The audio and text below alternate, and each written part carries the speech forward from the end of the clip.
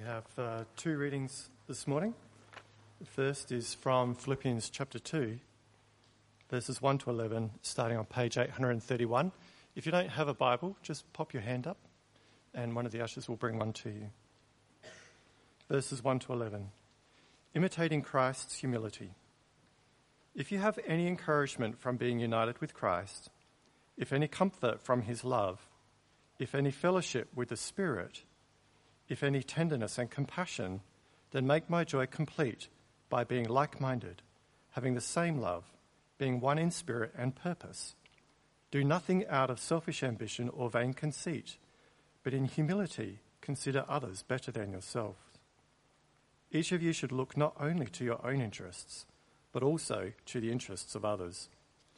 Your attitude should be the same as that of Christ Jesus, who being in the very nature God, did not consider equality with God something to be grasped, but made himself nothing, taking the very nature of a servant, being made in human likeness.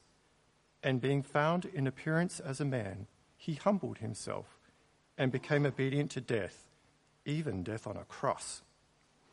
Therefore God exalted him to the highest place and gave him the name that is above every name, that at the name of Jesus every knee should bow in heaven and on earth and under the earth, and every tongue confess that Jesus Christ is Lord, to the glory of God the Father. In our second reading is Daniel chapter 5, verses 1 to 12. This can be found on page 629. The writing on the wall. King Belshazzar gave a great banquet for 1,000 of his nobles and drank wine with them. While Belshazzar was drinking his wine, he gave orders to bring in the gold and silver goblets that Nebuchadnezzar, his father, had taken from the temple in Jerusalem, so that the king and his nobles, his wives and his concubines might drink from them.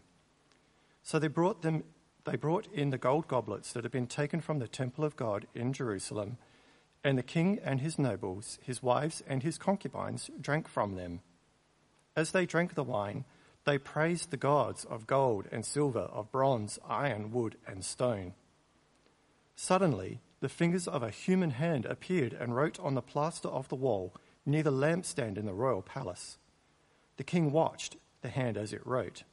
His face turned pale, and he was so frightened that his knees knocked together and his legs gave way. The king called out for the enchanters, astrologers, and diviners to be brought, and he said to those wise men of Babylon, "Whoever reads this writing and tells me what it means will be clothed in purple and have a gold chain placed around his neck, and he will be made the third highest ruler in the kingdom." Then all the king's wise men came in, but they could not read the writing or tell the king what it meant. So King Belshazzar became even more terrified, and his face grew more pale. His nobles were baffled. The queen, hearing the voices of the king and his nobles, came into the banquet hall. "O king, live forever," she said. "Don't be alarmed. Don't look so pale. There is a man in your kingdom who has the spirit of the holy gods in him. In the time of your father, he was found to have insight and intelligence and wisdom like that of the gods. King Nebuchadnezzar, your father the king, I say, appointed him the chief of magicians, enchanters, astrologers, and diviners. This man, Daniel, whom the king called Belshazzar, was found to have a keen mind and knowledge and understanding, and also the ability to interpret dreams, explain riddles, and solve difficult problems. Call for Daniel, and he will tell you what the writing means." I don't think I've ever been to a truly wild, out-of-control kind of party. Feels like a few years ago you'd always see these kind of parties in the media. Someone would have, an 18th birthday party, and then 300 people would gate crash or something like that. I've never been anywhere near a kind of party like that. Closest I've ever come to a wild party was when I was at uni. A friend had a party during exam time, which she called the Cranky Pants Party. It was a time where you could let off steam for all the exams that were happening and that sort of thing. But somehow this party at the end ended with a food fight. And I found myself in her cupboard raiding it for imitation maple syrup, and then dishing it out to people as they put out their hands so they could smear it on people's faces. Somehow there was also water involved and marshmallows, and all of this was outside in the middle of winter at 2 a.m. in the morning. There was no alcohol, just heaps of immaturity. Marshmallows and maple syrup. That's about as wild as I've got when it comes to parties. Belshazzar's party is of a completely different magnitude. In our party, we're at risk of offending the neighbours, and rightly so. Even now, Daryl and Hazel are looking a little bit worried. My next door neighbours here. Don't worry, guys, if I'm planning another party like that, I'll make sure I invite you. We were at risk of provoking the neighbours, but Belshazzar is at risk of provoking God. And that's exactly what he does. Look at his party. Even from the start, it's a pretty showy, distasteful kind of event. It's all about Belshazzar and his magnificence. As you can see, the story's moved on from Nebuchadnezzar to his son, Belshazzar. Actually, in the Bible, to call someone your son just means your descendant, like Jesus is the son of David. And to call someone your father is to call them your ancestor, like Father Abraham. Belshazzar is actually probably Nebuchadnezzar's grandson. And Belshazzar, he wasn't even really a proper king. His dad, King Nabonidus, was away from Babylon a lot with wars and then illness for a decade. And so Belshazzar functioned like a co-regent.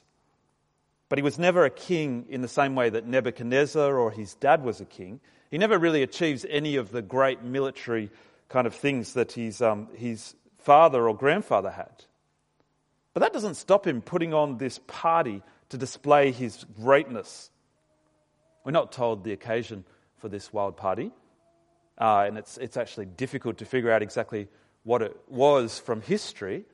Though it's possible that it's a party to mark him actually becoming king in his own right, because his father's just been killed by the Persians, by Cyrus. Another possibility is that this is a party to rally his nobles in light of the imminent threat of Persia, as their armies are just about to face off 80 kilometres away. Whatever the case, it's someone who's not really achieved very much, boasting about how great he is. It's a huge banquet. There are 1,000 nobles. And then the king drinks wine in front of them and parades his wives and his concubines before them. And then he tops off this proud display by ordering the sacred articles from God's temple in Jerusalem, which Nebuchadnezzar had captured, and he wants them so that he and his wives and his nobles can drink wine out of them. Think about how God views his temple and what Belshazzar's actions communicate here. The temple was supposed to be the meeting place between God and his people. It was the symbolic way that God would dwell amongst his people. And so the temple actually communicates 4 things to us. God is not distant, detached, disinterested in his people. The first thing that the temple communicates to us is that God's great desire is to live with his people. And the temple made this possible. Or at least it pointed to a greater reality that would eventually make this possible. But the next thing that the temple communicated was that God was not to be taken lightly. His desire to live with his people was not to be confused with considering him to be of the same status or the same worth as his people. The temple said that God is of a completely different order. His value is immeasurable. His presence is of incalculable worth. His beauty is incomprehensible. You know, all the gold in the temple, the carving, the grandeur of it, all of this pointed to God's greatness, even as it was clear that no temple could ever truly contain him. The third thing that the temple communicated was that God cannot live with his people. See, there's a tension that was constantly there with the temple. God wants to live with his people, but the entire structure and operation of the temple communicates that God can't live with his people. God's not happy to overlook our corruption of who we're made to be. He's not happy to just put up with the fact that we've taken his good and twisted it into evil. He's not happy to put up with our tolerance of wrong, our justification of selfishness, our rebellion against him. All of these things, they make it impossible for a holy God to live with unholy people. And the temple clearly communicated our incompatibility with God. But finally, the temple communicated that God was going to find a way to overcome this incompatibility so that he could live freely with us. The temple pointed to God somehow dealing with our corrupted natures. The constant sacrifices were an important symbol of God's solution to come. That's what God was communicating in his temple, his desire to live with his people, his extreme worth, his incompatibility with people, and his action to create a solution. Now think what Belshazzar was communicating to God when he called for those articles from the temple. And then more than that, look at what he does in verse 4. As they drank the wine, they praised the gods of gold and silver, of bronze, iron, wood, and stone.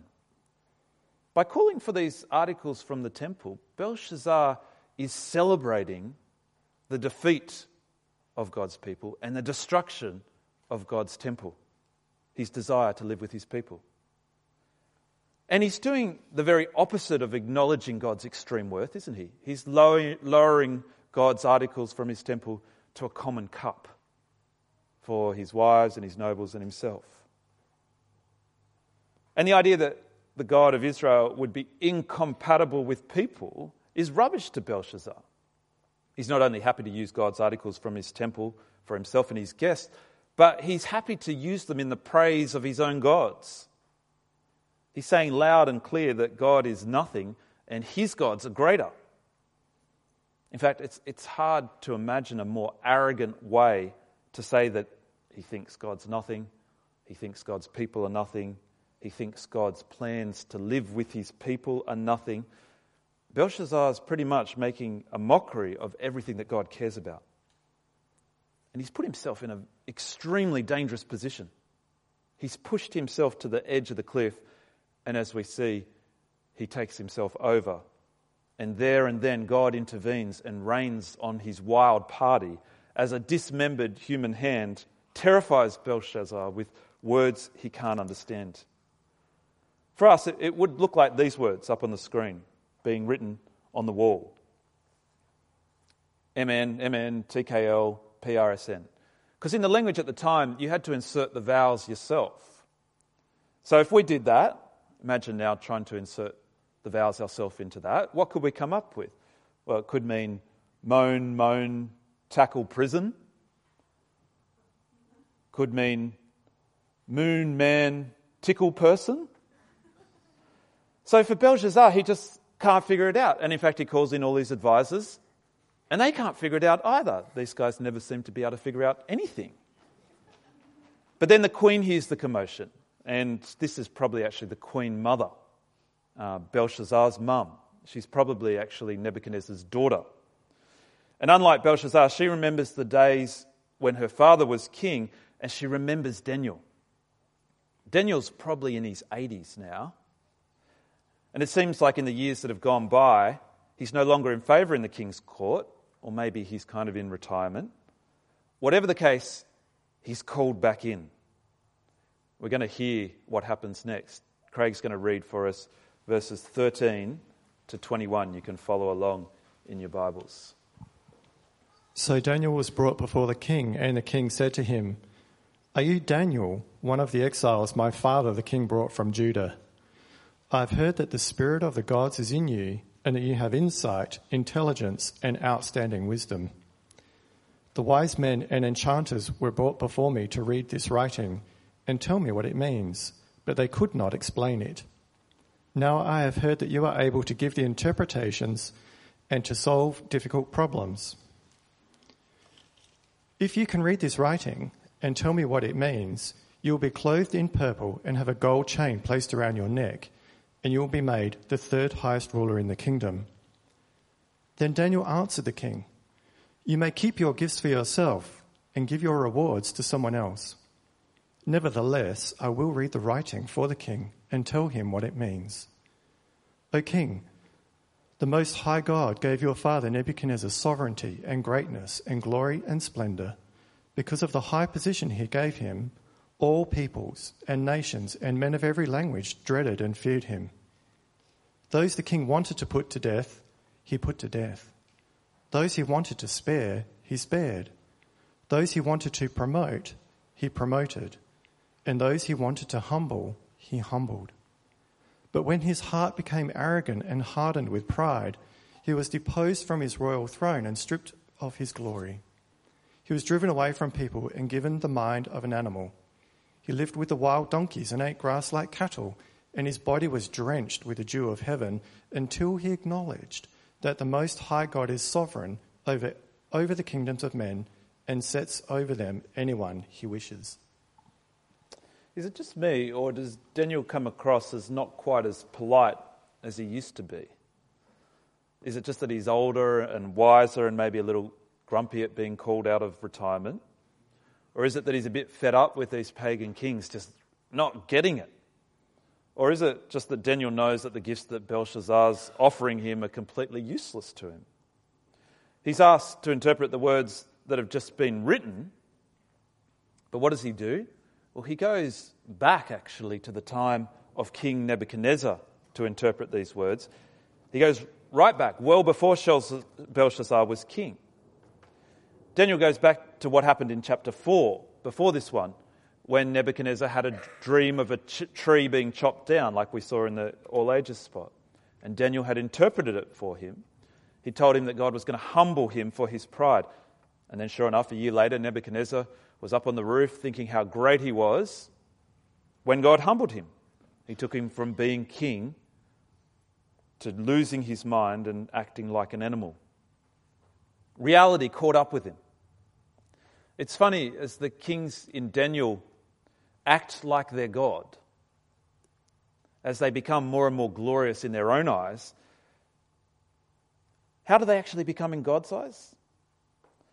How does he see them in the book of Daniel? He sees them like animals. They actually become like savage beasts. In their pride and arrogance, as they set themselves in the place of God, they don't reach the mark. They don't even get close. They actually become less human and more beastly. See, true humanity is always humble before God. You want to be the truest form of what it means to be a human, then be humble before God. Reality catches up to Nebuchadnezzar in chapter 4 when God started treating him according to how he behaved. But God had mercy on him. Finally, Nebuchadnezzar looks to heaven. He humbles himself before God because God allows him to. And the astounding, amazing thing about God is that he has mercy on him and restores him, not just to his right mind, but to his kingship as well. That's the kind of God our God is. He just longs to show mercy to those who humble themselves before him. God taught Nebuchadnezzar a powerful and a costly lesson, that God is sovereign over all kingdoms on earth and sets over them anyone he wishes. And Daniel says to Belshazzar, this is an eternal truth that he should have learned from Nebuchadnezzar. Listen to how he puts it in Daniel 22 to 28. But you, his son, O Belshazzar, have not humbled yourself, though you knew all this. Instead, you have set yourself up against the Lord of heaven. You have had the goblets from his temple brought to you, and you and your nobles, your wives and your concubines drank from them. You praised the gods of silver and gold, of bronze, iron, wood, and stone, which cannot see or hear or understand. But you did not honour the God who holds in his hands your life and all your ways. Therefore he sent the hand that wrote the inscription. This is the inscription that was written. Mene, Mene, Tekel, Parsin. This is what those words mean. Mene, God has numbered the days of your reign and brought it to an end. Tekel, you have been weighed on the scales and found wanting. Perez, your kingdom is divided and given to the Medes and Persians. You would think that the lesson that Nebuchadnezzar learned would stay in the family psyche for a long time, wouldn't you? God is sovereign over all the kingdoms on earth, and sets over them anyone he wishes. But Belshazzar doesn't seem to have much time for the lessons of the past. It's not that he didn't know about what God had done to Nebuchadnezzar. It seems to be more that he thinks he's special. It's that he seems to think that he's different, he's immune from God's control. And he sent that message loud and clear to God. And in return, the message that God sends to Belshazzar is Mene, numbered, Tekel, weighed, Perez, divided, which Daniel says means the days of Belshazzar's rule are numbered and coming to an end. They've been weighed and they haven't measured up. And so his kingdom is divided. It's broken away from him and given to someone else. Perez is the singular of parson in that language. And also, actually, it sounds like Persia. Perez sounds like Persia. God's verdict is that he's not going to allow Belshazzar to arrogantly rule forever. In fact, that very night, his rule was going to come to an end. Craig's going to read for us the final 2 verses of our chapter. That very night, Belshazzar, king of the Babylonians, was slain, and Darius the Mede took over the kingdom at the age of 62. It's October 539 BC. Cyrus the Persian didn't meet the Babylonian army where they were hoping and expecting. Instead, he sends a smaller force which snuck down to Babylon, and they took the city virtually without any resistance. And Belshazzar was killed. And in fact, in one of the ancient reports, they report that the guards were drunk on duty. What should we learn about this story about Belshazzar? Well, we'd do well to learn the lesson that he failed to learn, wouldn't we? What Daniel says is true about God here is true not just for Babylon. These are eternal truths. God is sovereign over all kingdoms on earth and sets over them anyone he wishes. That's true for Babylon. That's true for Persia, who followed. This is true of all rulers, as Paul tells us in Romans 13:1. Let everyone be subject to the governing authorities, for there is no authority except that which God has established. Rulers are only there because God has put them there. They'd do well to learn the lesson that Belshazzar refused to learn. They'd do well to remember who's really in charge. But of course, often they don't. And what this means for us is that we shouldn't be naive. All nations have got beastly tendencies. Some are more beastly than others. But as the people of God, we can't afford to be naive. If we're naive, we'll think that we can make Australia a Christian nation. But the reality is, you just can't tame the beast. The political solution to our problems is not to make Australia a Christian nation. We see the political solution in Daniel in chapter 7, where we see one like a son of man coming on the clouds, someone who rules an everlasting kingdom over all people. Jesus identifies himself as this person. At his arrest, the high priest said to Jesus in Mark 14:61, "Are you the Christ, the Son of the Blessed?" And listen to how Jesus responds. "I am, and you will see the Son of Man seated at the right hand of power and coming with the clouds of heaven." Jesus identifies himself as the answer that God's people were waiting for, the one who would judge the nations and bring their rule to an end, the one who would rule forever, but not like the beast. Jesus will rule with justice and mercy. But if we're naive, then we'll be surprised when we see beastly behaviour from our governments in this world, and we won't be ready for it. Or even worse, we won't even notice that it's happening. We shouldn't be surprised. We should expect it. Doesn't mean we have to accept it, but it does mean that we shouldn't blindly trust our government. We should think carefully about where they lead us and want to take us. The reality for us is that our own nation worships more and more humanism and secularism, and more is happy to dishonour God. We've been seeing this in school curriculums long before safe schools.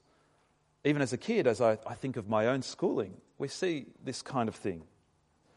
If you're a parent here, it's your job to help your kids sift through what's good and what's beastly. even if they go to a Christian school. So you don't turn your back on a brown snake.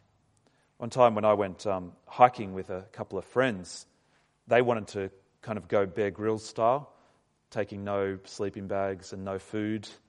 And even though it was going to get down to kind of like 0 degrees overnight in the place where we were. And I convinced them to take a sleeping bag, and I said, I'm taking food, I don't care what you're doing. They were convinced they were going to find food along the way. Wasn't long till we found a brown snake. But they didn't exactly handle it like Bear Grylls. There was plenty of dancing up and down, jumping as the brown snake struck twice at my friend. A fair bit more screaming than Bear Grylls seems to do. But one thing we didn't do was turn our backs on it. You can be sure of that. You don't turn your back on a brown snake, even if it looks friendly. That would be naive. We shouldn't expect our government will always be friendly towards Christian ideas and values. We should expect them to bite from time to time. But while chapters 4 and 5, they remind us not to be naive, they don't allow us to be cynical. In fact, they demonstrate the complete opposite. Who sets the rulers over us? God. That's the point of these chapters. That's the very lesson that Belshazzar failed to learn. Our rulers are God appointed. So while we're naive about we're not going to be naive about what they're capable of, we're not going to be cynical either. What do you do if you're cynical about your government? Well, you either try to overthrow it, or more likely for us, you withdraw and disengage. But throughout Daniel's life, he doesn't withdraw from society. You don't see him set up a commune. Instead, Daniel's there involved in the nation of Babylon, involved at the highest levels, never compromising, and also not in it for the usual benefits that political positions can bring. Did you notice that when Belshazzar offers him gold and titles, he doesn't want them, even though in the end, Belshazzar forces them on him? Daniel's there for the glory of God, and we should be too. We should engage with our world and our culture, whether it's by writing to our politicians, whether it's by joining a political party and help steering where it goes, or even if it's by entering that dangerous world of politics ourselves as a politician, whether it's in the workforce or on a parents and friends committee at a school. Anywhere and everywhere, we're to engage and be ready to speak for the glory of God.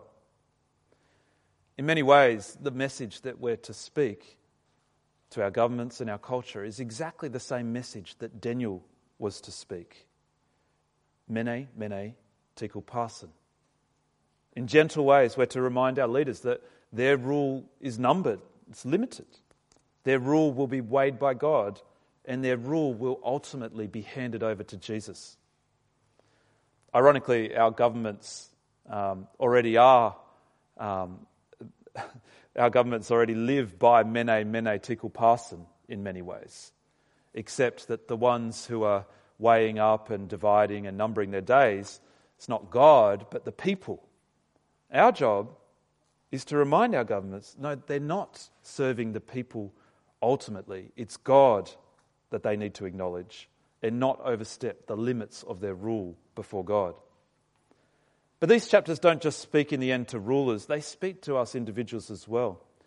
One of the individual truths that Daniel says to Belshazzar in verse 28 is this. You can see it up there. God holds in his hand your life and all your ways. Literally, this says, he holds his breath. Now, this is not just true for kings, but for all people. God holds our next breath in his hands. I take my breathing for granted most of the time. I don't really even think about it. And when you do, you kind of start to get a little bit dizzy, so you don't want to. But this breath, our next breath, it's given by God. We're completely dependent on him. And so it doesn't make sense for us to not honour him. Not simply because he can withdraw our breath at any point, though that's true. An even greater reason to honour him is because he's given us the gift of each breath in the first place. But the reality is we can be like Belshazzar at times. We can take from God, but refuse to acknowledge that our very breath is given by him. Belshazzar takes the things that are from God, the articles from his temple, and he uses them in a way that dishonors him. He praises his own God with them.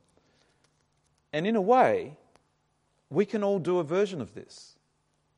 We may not do it so pretentiously and in front of 1,000 people, but whenever we take the things that God values, the things he loves, and we use them in a way that ignores him or puts ourselves before him or attributes his gifts to something other than him, then we're doing the sort of thing that Belshazzar's doing here. We're dishonoring God.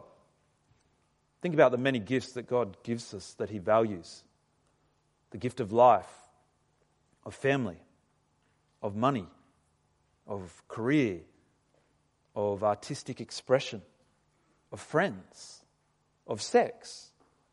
Whenever we find ourselves loving his gifts more than him, or serving his gifts more than him, or finding our security in his gifts more than him, or praising his gifts more than him, whenever we do that, we're at risk of doing the same kind of thing as Belshazzar, of dishonoring the one who holds our very breath in his hand. In the end, God's message in this chapter applies to all of us. Mene, mene, tekel parsin. Our days are numbered. Our actions will be weighed by God. And in the end, all of us will meet the true King, Jesus. And if we haven't humbled ourselves before Jesus, then like Belshazzar, we're in that same dangerous position.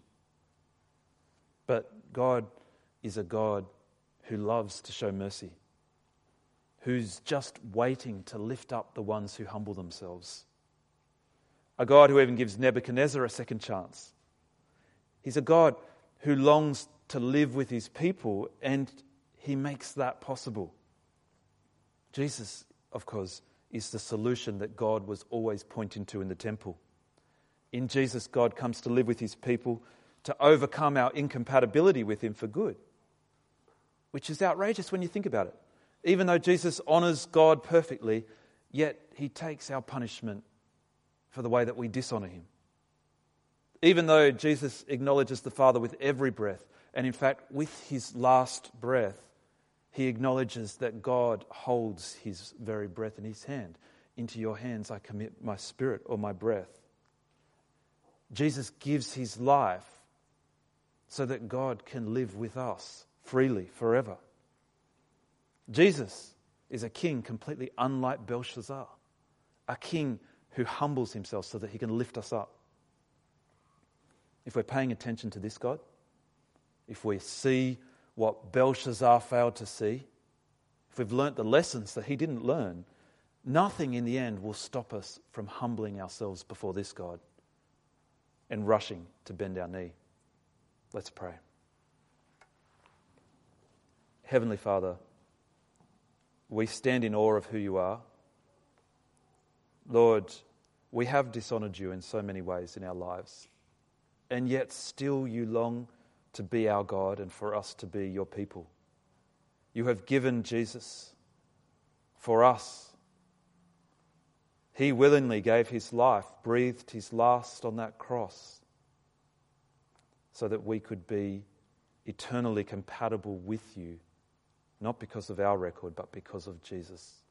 We thank you so much for him, and we pray, Lord, that you would also enable us by your Holy Spirit being at work in us to honour you in our lives, honour you with how we live, and Lord, to take the gifts that you give us and use them for your praise.